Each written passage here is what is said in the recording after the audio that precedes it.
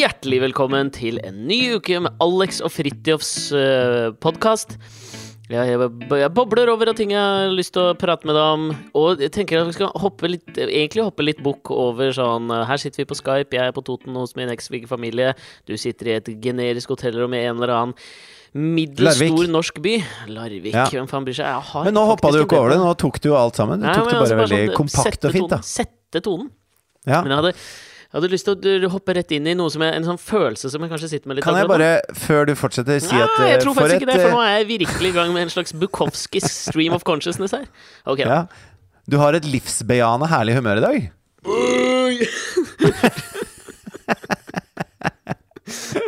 Herlig, gitt. Jeg kan ha med det. Jeg vet hvorfor. Jeg fikk en liten, dette her føles på en eller annen måte litt sånn makabert å si. Ja. Men jeg sitter jeg er på Toten. Det er en sånn inneklemt dag i dag. Det er fredag kveld. Det er en slags inneklemt fridag etter noe himmelsbrett, eller hvem faen vet hvorfor det var fri i går. Jeg liker at både du og jeg har et nært forhold til sånn type eks-svigerforeldre. Ja. Det synes jeg det vitner om en raus innstilling til livet. Gjør det ikke? Jo, jeg mener det. Er du ikke enig? Helvete, eller? Her sitter vi og write our own reviews, som Ricky Gervais uttrykte det. Men ja, for faen, det gjør det. For du har jo tatt med deg nå døtrene dine og dratt på besøk til moren og faren til eksen. Ja, altså akkurat nå sitter... Eller moren da. Ja, moren til eksen der ja. Og så akkurat nå sitter jeg da... Jeg hadde jo på en måte et dobbelt sett med svigerforeldre. Så nå sitter jeg jo da hos de nummer 2, for der er ingen hjemme. Men akkurat dette her sorry, jeg kan ikke høre det at ingen er hjemme og tenke på at det liksom det er en betegnelse man bruker på noen som er litt lettintellektuelt da, at der er det ingen hjemme. Jeg har svigerforeldre nummer 2, og der er det ingen hjemme. Det var ingen hjemme. Jeg har kjent deg og Mari siden du kjente Mari. Jeg har enda ikke skjønt... Du har jo kjent meg før det. Jo, men jeg har kjent deg og Mari siden du møtte Mari. Altså... Jeg har kjent til forholdet deres like lenge som deg. Det har du. Ja. Og jeg har enda ikke helt skjønt dette med at Mari har foreldre, men så har hun noen flere foreldre. Ja, men fytt i helvete, hvem bryr seg om det nå, da? Nei, men det var du som tok det opp, når du sier sånn, som det er den mest naturlige ting i verden, at jeg har jo på en måte 2 sett med eks-svigerforeldre. Så jeg føler at det krever litt utdyping.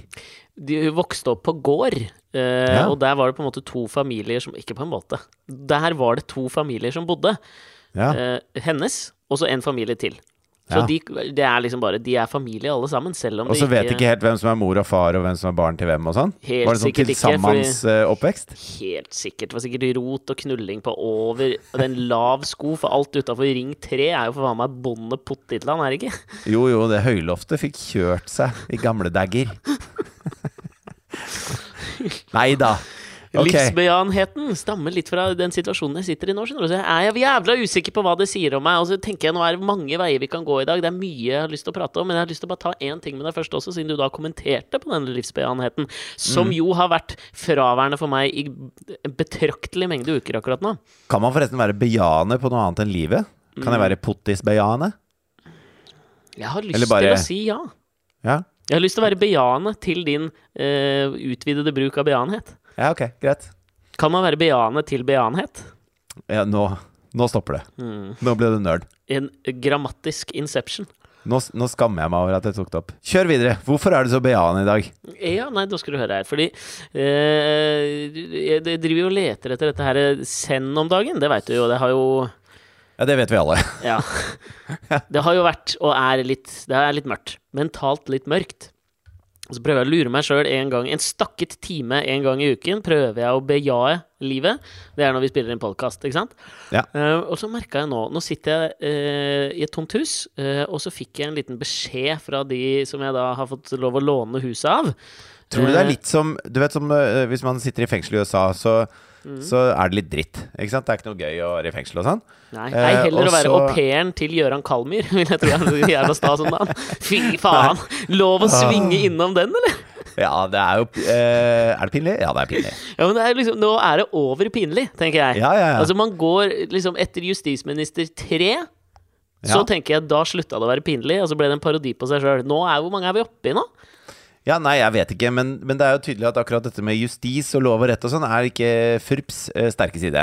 Nei, det jo ikke det. Det samtidig som jeg synes fascinerende, som ingen har tatt opp ennå, som jo kanskje et lite slag under beltestedet til FURP, men det jo et eller annet som ikke forenlig med å være partiet for folk flest, og å benytte seg av au pair.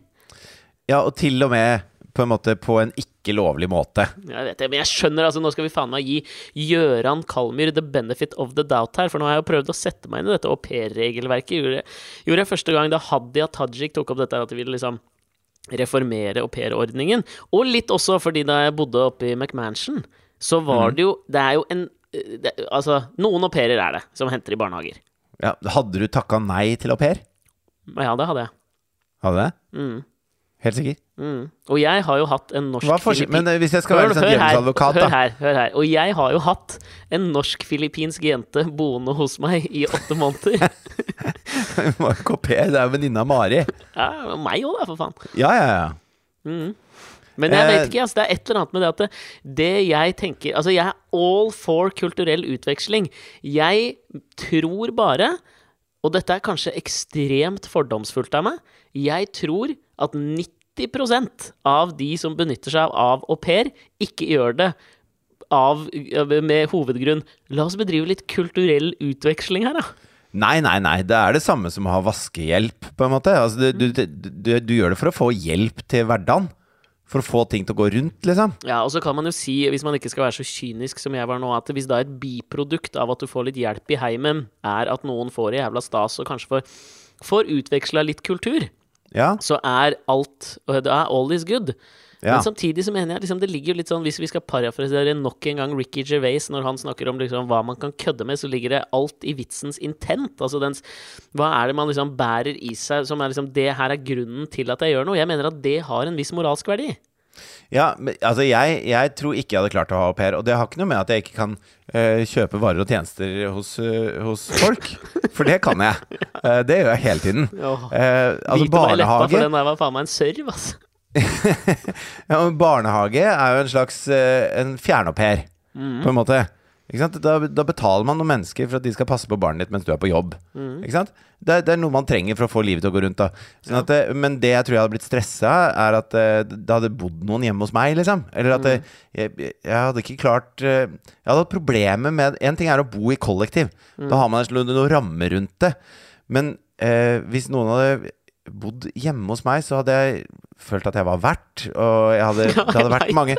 Det vanskelige sosiale settinger å navigere, på en måte. Ja, pluss at du liksom, det skal jo gå en stund før du kjenner noen til... Eller, vent da, ikke du...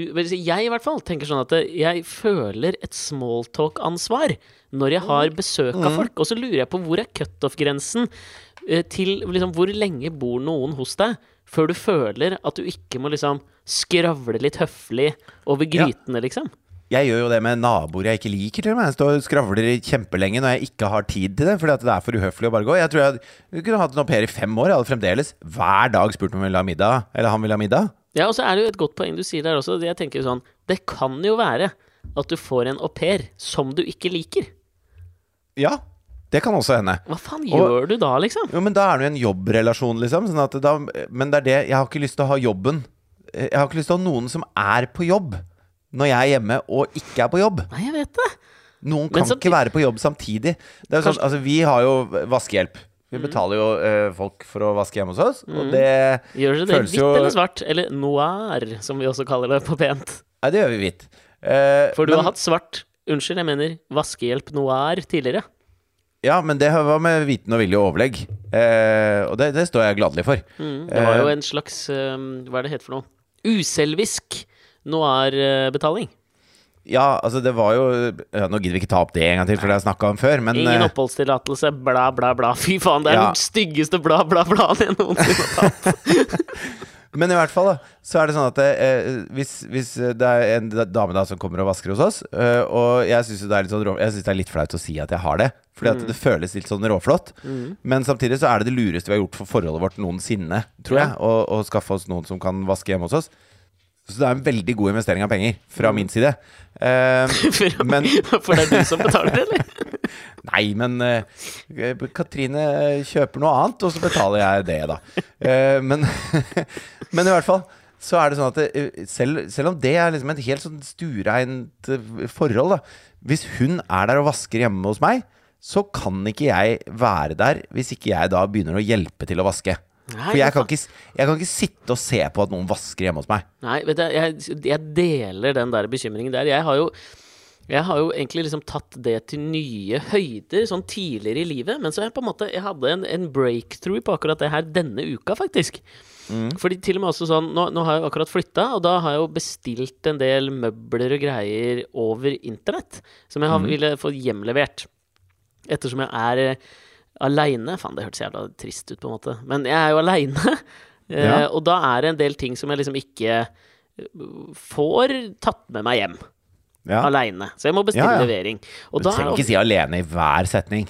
Du må ikke grave deg så ned i møkka. Alene da. Ensomhetens fengsel sitter jeg i. Og du skal få komme tilbake til akkurat det med noen amerikanske fengsler, men la oss bare gå ned denne veien først. Ja, det var det jeg var, ja. Og jeg skulle til en annen ting før også, men for faen.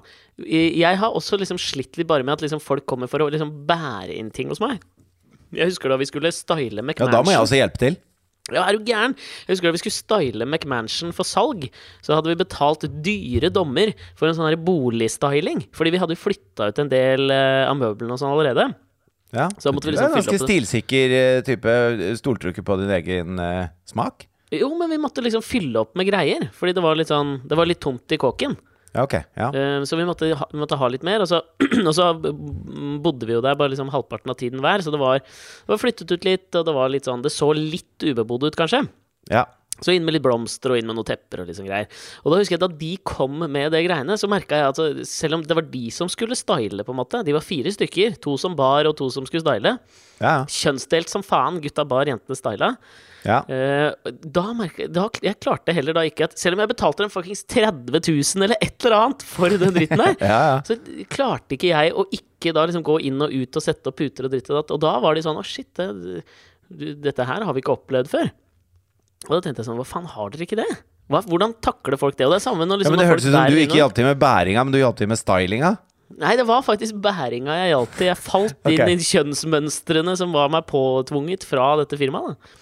Ja, fordi at det har jo litt bare sånn men. Jo, men bare en ting der, fordi at ikke sant? Det tydelig 2 jobber der. Noen skal bære inn, og så skal noen style. Ja. Sånn at hvis du hjelper til med å bære inn, så det ikke sånn, nei, denne her klarer ikke du å bære, det bare vi som kan bære den, eller den bæringa, det får man til, liksom. Men stylinga jo på en måte sånn, jo, jeg får masse penger for å style, fordi jeg kan style. Så hvis du da begynner å style, så tråkker du liksom, altså, det kan folk få gjøre uten at jeg blander meg, liksom. Altså hvis noen hjemme hos meg og maler, for eksempel, så det ikke sånn at jeg sier, nei, at jeg griper etter første børsten og bare maler med, liksom. Fordi jeg tenker, dette en jobb som liksom, det en grunn til at jeg har hyret inn de menneskene som gjør det, til å gjøre det. Ja. Det sånn den nye definisjonen av proletariatet i 2019? Du i proletariatet hvis du har en jobb folk føler at de kan bidra på. Ja, jeg tror det. Shit. Spennende. Ja, det var spennende. Men altså, men og derfor tenker jeg, hvis noen skal liksom ta mitt barn når det gråter, da føler jeg meg som en boligstylist som blir ihjelstylet av de som bor der. Skjønner du hva jeg mener? Jeg er for så vidt enig, men den der stillheten eller et eller annet med det med å ha folk hjemme hos seg, den altså, jeg knukka koden på det første gang denne uka, for jeg hadde i huset mitt, dette jo kanskje veldig dumt å si på en riksdekkende populær podcast, men det var jo de tidligere eierne av min kåk, som jeg nå bor i, de hadde alarm, og så tenkte jeg sånn, vet du hva? Jeg abonnerer på Fridtjof Nilsensk tankegang, at jeg stoler på folk. Jeg trenger faen ikke alarm. Penger ut av vinduet. Yes. Og da måtte jeg ringe til Verisure, eller hva faen, Securitas, eller Securitas kjøpt og Verisure? Hvem vet? Men jeg måtte i hvert fall ringe dem, og så skulle det komme en fyr og bare koble bort alarmen, og jeg tenkte, ok, det en boks, og så det den her sensoren. Det var jo 400 sensorer rundt i hele kåken. Så kom en eldre herremann inn, og da var det sånn at han spurte om litt hjelp helt i starten. Han trengte litt gardintrapp, han trengte noe skrujern og litt sånn greier. Ja. Og så tenkte jeg sånn, nå må du ta dette skrittet i livet ditt for en gangs skyld, liksom. Nå må du trenger ikke, liksom, lær av Gøran Kalmyr. Ikke faen om han har smalltalket med sin au pair, liksom. Nei. Og da satt jeg hjemme, og så... Da hadde han sikkert funnet ut at den arbeidstillatelsen var ikke kommet ennå, visst. Om han gjorde. Hun vasket bare sine egne klær. Fy faen, det er den største løgnen som er fortalt. Og fanteri. Men jeg så den e-posten, og liksom den åpna jo for en slags sånn soft start på arbeidsforholdet. Det tror jeg de fleste kan si seg enig i. Ja, men det er litt sånn der, jeg føler at det er litt som denne inneklemte fredagen, liksom. Du softer litt ned, du tar det litt mer piano enn du gjør i en vanlig arbeidsuke når du vet at du har en inneklemt dag. De fleste tar fri, på en måte. Og så er vi jo, det har vi snakket mye om, vi er litt uenige i at de som nødvendigvis skal bestille må ha fullstendig plettfri vandel i alt. Bestemme? Sa jeg ikke bestemme, sa jeg bestelle? Det spiller ingen rolle, hæ? Nei, jeg mente bestemme. Ja, men jeg er helt enig, altså den der å kreve en slags moralsk uklanderverdighet av alle våre styrende, det kan vi ikke kreve. Men det er jo et eller annet med denne... Vi har alle et stabbur vi har leid ut et eller annet sted, sånn er det bare. Og vi har da alle tatt imot et eller annet kelimteppe fra noen jævla iranske sjeiker, har vi ikke? Jo da, det har vi. Faen heller. Nei, men uansett da. Jo, ja, men altså, Kalmyr skal ha det, at jeg vil også mene at dette regelverket er noe uklart. Ja. Men jeg vil jo også da, det er jo et eller annet med å være justisminister som gjør at jeg ville nok ikke bare tatt noe for godt ord. Altså sånn, ja, vi hørte på firmaet som leida ut, liksom. Det føles jævla sånn menneskehandlete også, dette her. Nei, men det er jo... Jo, det gjør det! Nei, men dette er jo kjøp og salg av tjenester. Det er jo akkurat det det er. Og det gjør man jo hele tiden. Jo, men det bare føles så mye mer...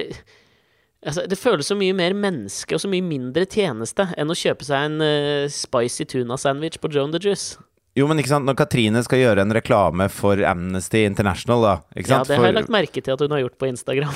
Ja, ikke sant, og så har det blitt en greie som hun holder på med, fordi at det er noe hun tror på alt mulig sånn. Men så glemmer hun den kjolen. Ja, jeg tror... Så jævlig sånn, hva heter det for den der Housewives of Beverly Hills-følelse? Det har blitt en sånn greie hun driver med, for det liker hun, og det gir deg litt mening. Nei, men jeg abonnerer på tekstmeldinger fra Amnesty. Som vi kan bruke på vaskehjelp. Det var ikke sånn med... Jeg har abonnert på tekstmeldinger fra Amnesty i mange år, og synes det er tipptopp. Lav terskel for god samvittighet, altså. Men når hun da glemmer den kjolen som hun skal ta bilde av for Amnesty på Instagram hjemme, og så bestiller bud som skal komme og hente kjolen og kjøre den ned til jobben hennes, så hun får tatt det bildet som hun skal legge ut på Instagram for Amnesty, så er jo det også en slags sånn, altså det er jo, da ringer du noen som må kjøre hit og hist og her og hente og holde på og styre, altså, det er ikke noe forskjell. Bortsett fra at de bor hos deg, da. Men, ja, det er det, men jeg tror det er det som er forskjellen. For det er et eller annet med det å ha mennesker inne på seg. Altså, boligen er jo det siste fortet. Det er jo derfor jeg har slitt sånn med den interaksjonen med folk som kommer inn i hjemmet mitt. Ja. Og der mener jeg at det er der kanskje liksom grensen går for hvor det blir menneske og hvor det blir tjeneste. Hvis du er der, hvis bostedsadressen din er der, da er det menneske, ikke tjeneste. Ellers er det bare en hyggelig familiekonstellasjon på Toten. Ja, det kan det også være. Men uansett, så er han very sure-fyren her, og det jeg gjorde før han kom, var at jeg satt og hørte på musikk og leste i en bok. Og så tenkte jeg, men dette måtte jeg virkelig anstrenge meg for å gjøre, for da slapp jeg han inn. Ja, men jeg tenker at du ikke trenger å hjelpe til, men du trenger ikke sette på Tchaikovsky og dra på en bok i godstolen, liksom, mens han driver og jobber. Jeg hørte på Yo-Yo Ma, som spilte noen cellokonserter av Bach, og så leste jeg den nye boka til Jon Kalman Stefansson. Gjorde du det? Pretensiøst som faen, men så tenkte jeg, dette var det jeg gjorde. Men før du kom. Du toppet det ikke med å be han om å lage en kaffe til deg? Faen!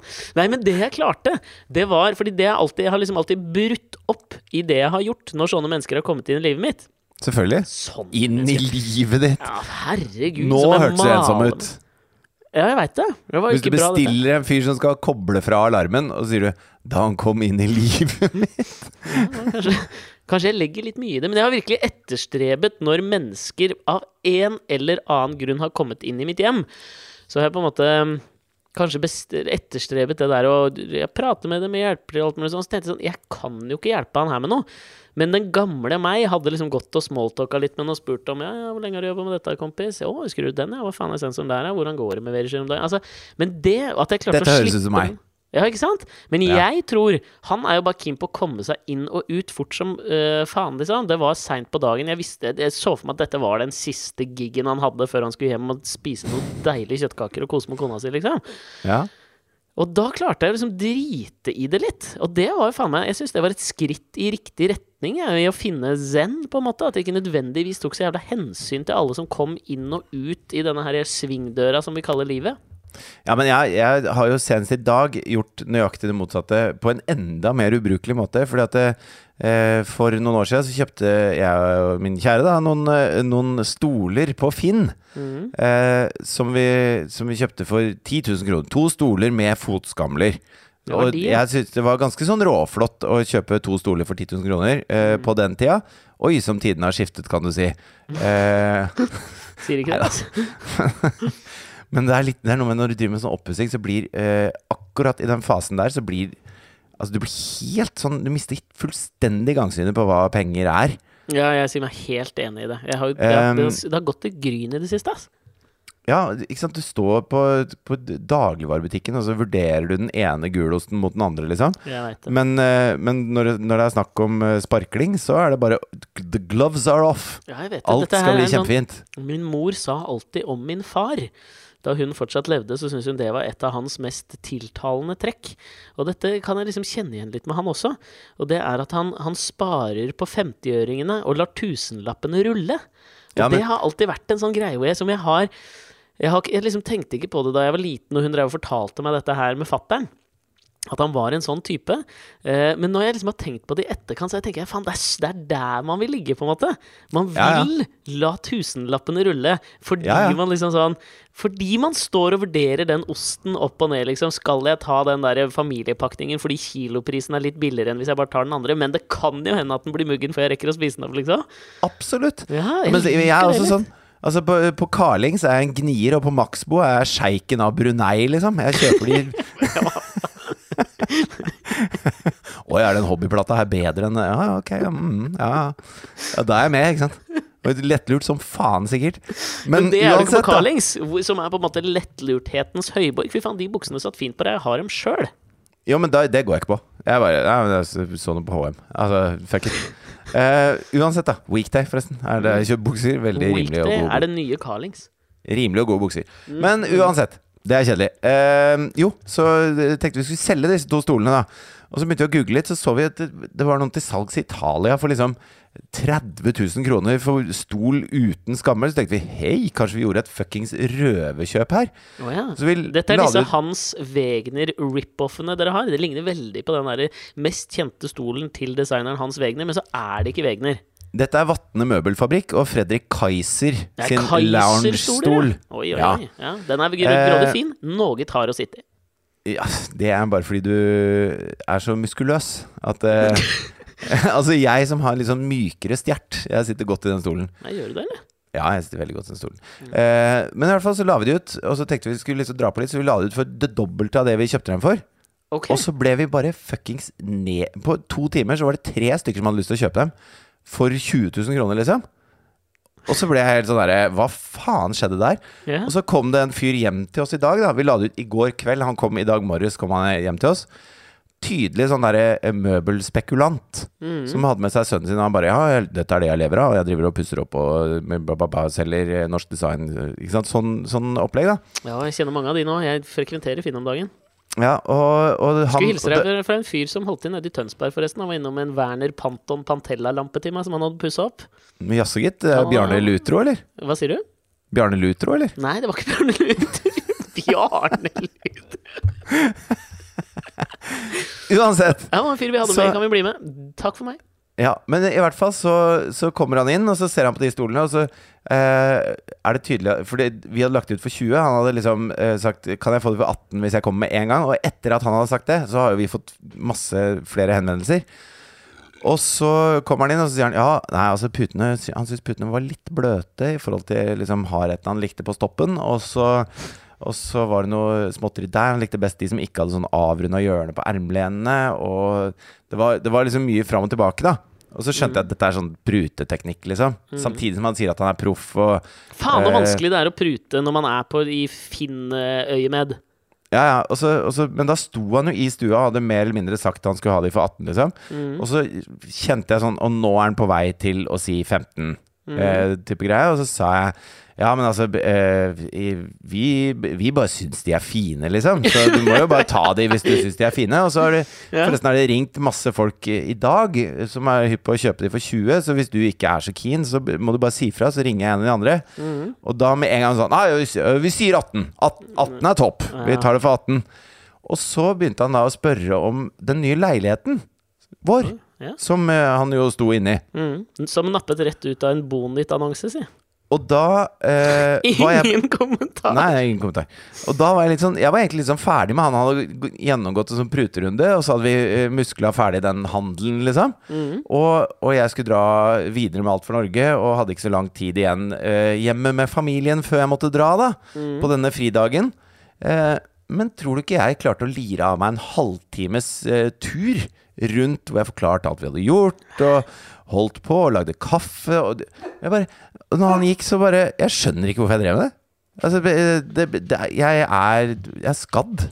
Ja, det var bare sånn at det var en bikkje som bjeffa her, og det var den lille setningen jeg sa i starten som var grunnen til min mindset, men det skal vi faen meg komme tilbake til. Men uansett, jeg kan kjenne igjen den der følelsen, fordi nå har jeg vært mye i sånne vært på sånne Finn-hjemmebesøk. Ja. Og jeg var senest oppe på Risløkka for å se på, for jeg er jo også på jakt etter en stol. For jeg mangler jo en stol til, det føler jeg er det eneste som gjenstår, utover å på en måte kvitte meg med det perverterte Guernicaen på kjøkkenet, som du nå har så utrolig snilt sagt ja til å hjelpe meg med. Ja, jeg er ikke sikker på om jeg jo, det skal vi få til. Ja, takk til meg. Ja, hvis du er som en Brunei på Maxbo, så har du noe å gjøre der, altså. Ja, men fordi, og da har det vært noen, jeg har jo pekt meg ut noen gamle designklassikere, den gamle siesta-stolen til Ingmar Relling, skrevet seg inn med både tre og konjakfarvet skinn i norsk designhistorie, eller Kåre Klints safari-stol, hvis noen er der ute og har en til overs, så er jeg gjerne med på det. Ja. Men så var jeg senest oppe på Risløkka hos en kis for å se på den siesta-stolen til Ingmar Relling, og så tenkte jeg, for den er kneppe dyrere da, uten at jeg skal si kaste rundt meg med hvor mye gryn jeg skal bruke på denne lesestolen jeg skal ha. Nei. Men det var involvert en skammel også som var noe dyr, og så merket jeg det jeg kom, så tenkte jeg at jeg skulle prute. Så det blir litt, du må lese paperback i denne stolen en god stund fremover. Om jeg må, for jeg sparer på 50-øringen og la tusenlappene rulle. Ikke sant? Ja. Men da merket jeg at jeg har kanskje klart å komme over den kneika hvor jeg ikke prater med Verisure av installatøren som kommer til hjemmet mitt, men det å stå og prute på Risløkka på en stol, det får jeg ikke til lenger, for han begynte å fortelle bakgrunnshistorien for stolen, og hvor glad han hadde vært i når mye den hadde vært brukt i hjemmet, og at sønnen hadde likt den, men nå hadde han kjøpt seg Arne Jacobsens eggestol for alle sparepengene sine, og når han liksom har ankret meg der, da tør ikke jeg begynne å prute, så jeg klarte ikke å kjøpe stolen, for den var jo utgangspunktet for dyr for meg, så det at han begynte bare å prute, synes jeg vitner om et karaktertrekk jeg ikke ennå har. Nei, jeg er også ekstremt dårlig på å prute. Det er jo derfor jeg prøver å ikke handle så mye, for det blir så dyrt. Og så synes jeg jeg har ikke lyst til å kjøpe katta i sekken liksom, så hvis man bare går for det aller, aller billigste da, uten at man har noe peiling på det, så blir det bare tull liksom.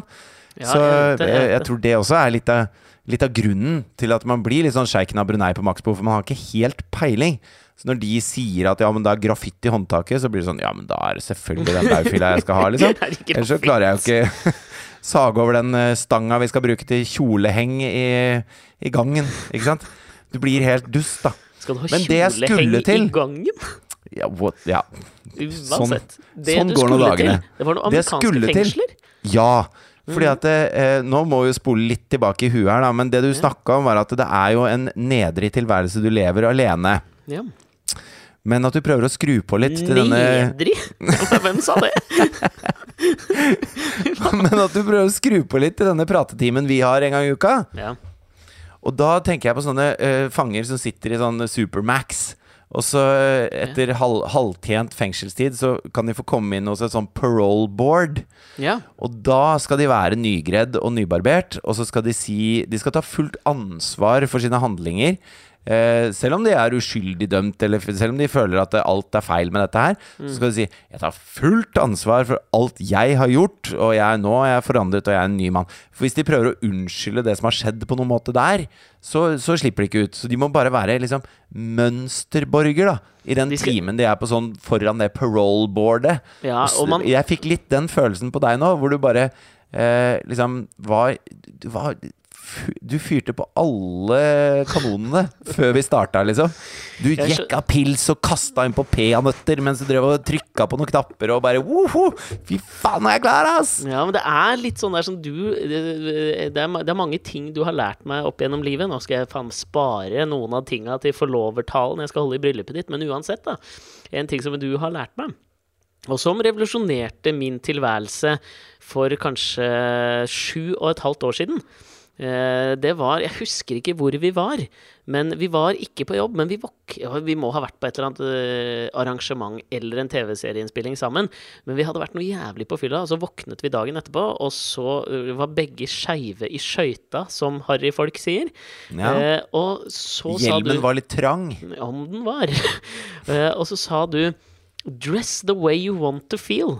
Ta på deg de fineste klærne du har nå, så kommer du til å føle deg mindre fyllesyk. Jeg lo av deg, jeg lo deg rett opp i fjeset, tok på de peneste klærne jeg hadde, følte meg helt magisk. Og det er jo litt av det selvbedraget man kanskje skal begå noen ganger også, når man liksom driver og vaker i livets lille sånn limboland da, som jeg kanskje er i akkurat nå. Ja, og jeg har jo en slags sånn derre du har kanskje et psykisk limboland akkurat nå. Ja. Jeg har mer et sånt fysisk limboland som jeg sliter litt med akkurat nå, og som gjør det veldig vanskelig å spankulere høyreist gjennom gangene. For det gjør du en del? Ja, det er jo jobben min å spankulere høyreist. Ja, det er det jeg mener. Ja, fordi at det er noe jeg har fått jeg har klart å pådra meg noen hemorrider igjen.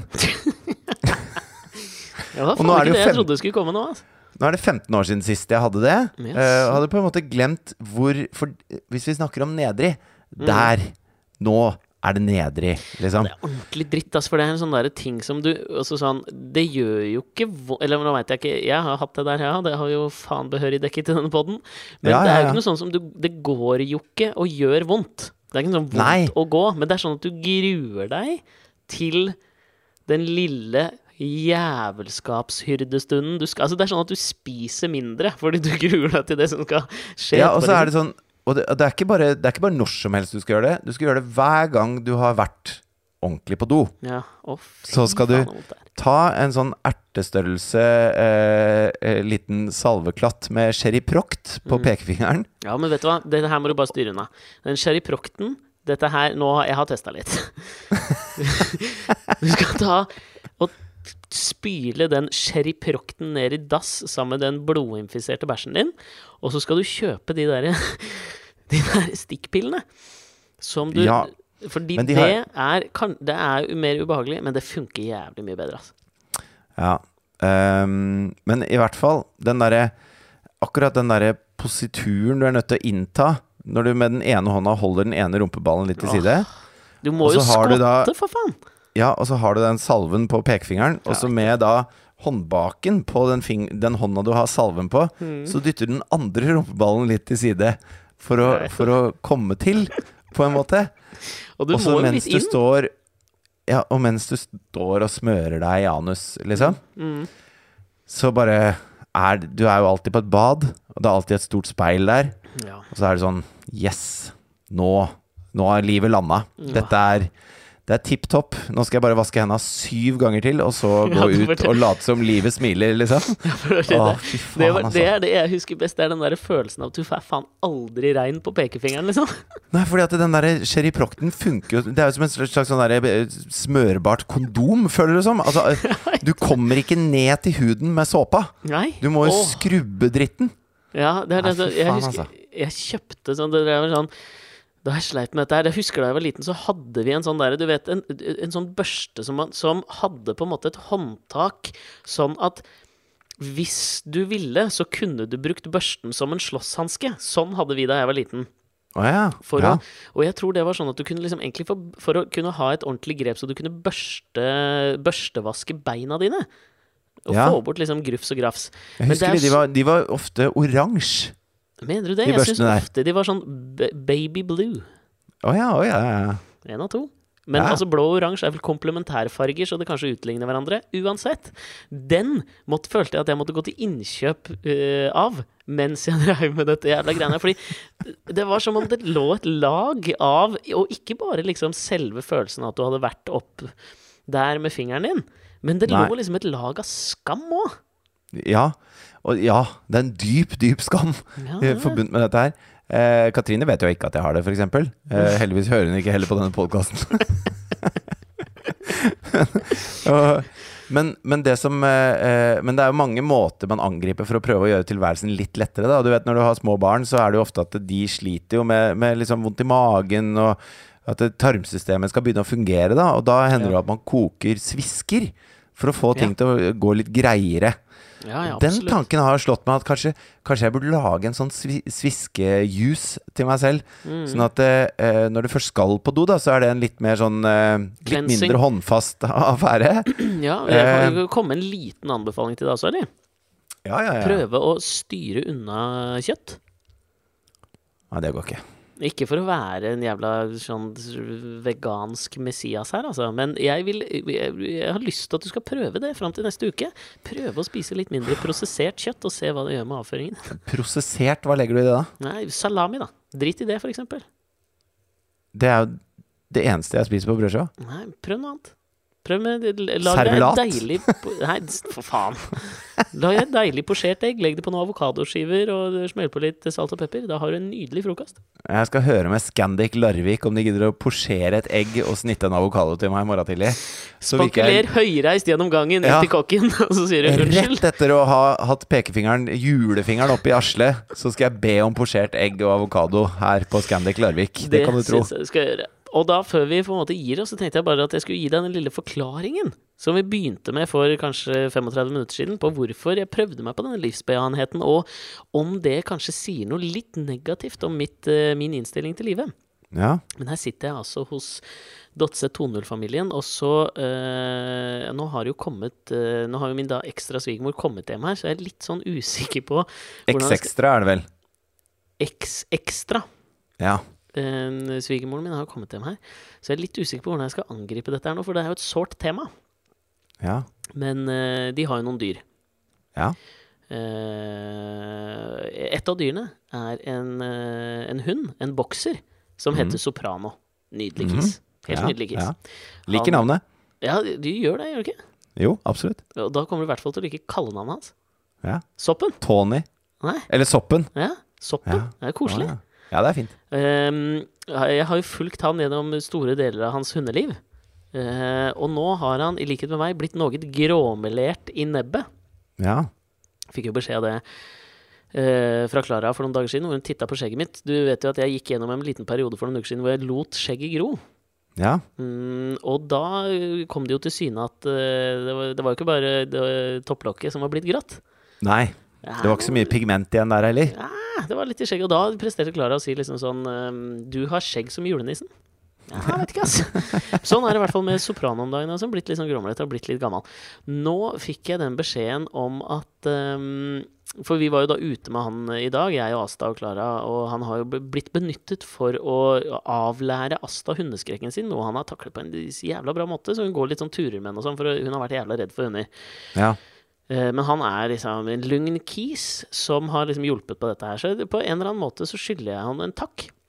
Og så fikk jeg beskjed i dag om at det var kanskje lurt at vi kom opp nå og fikk hilse litt på han og sånn, fordi dette var nok mest sannsynlig den siste gangen vi så han.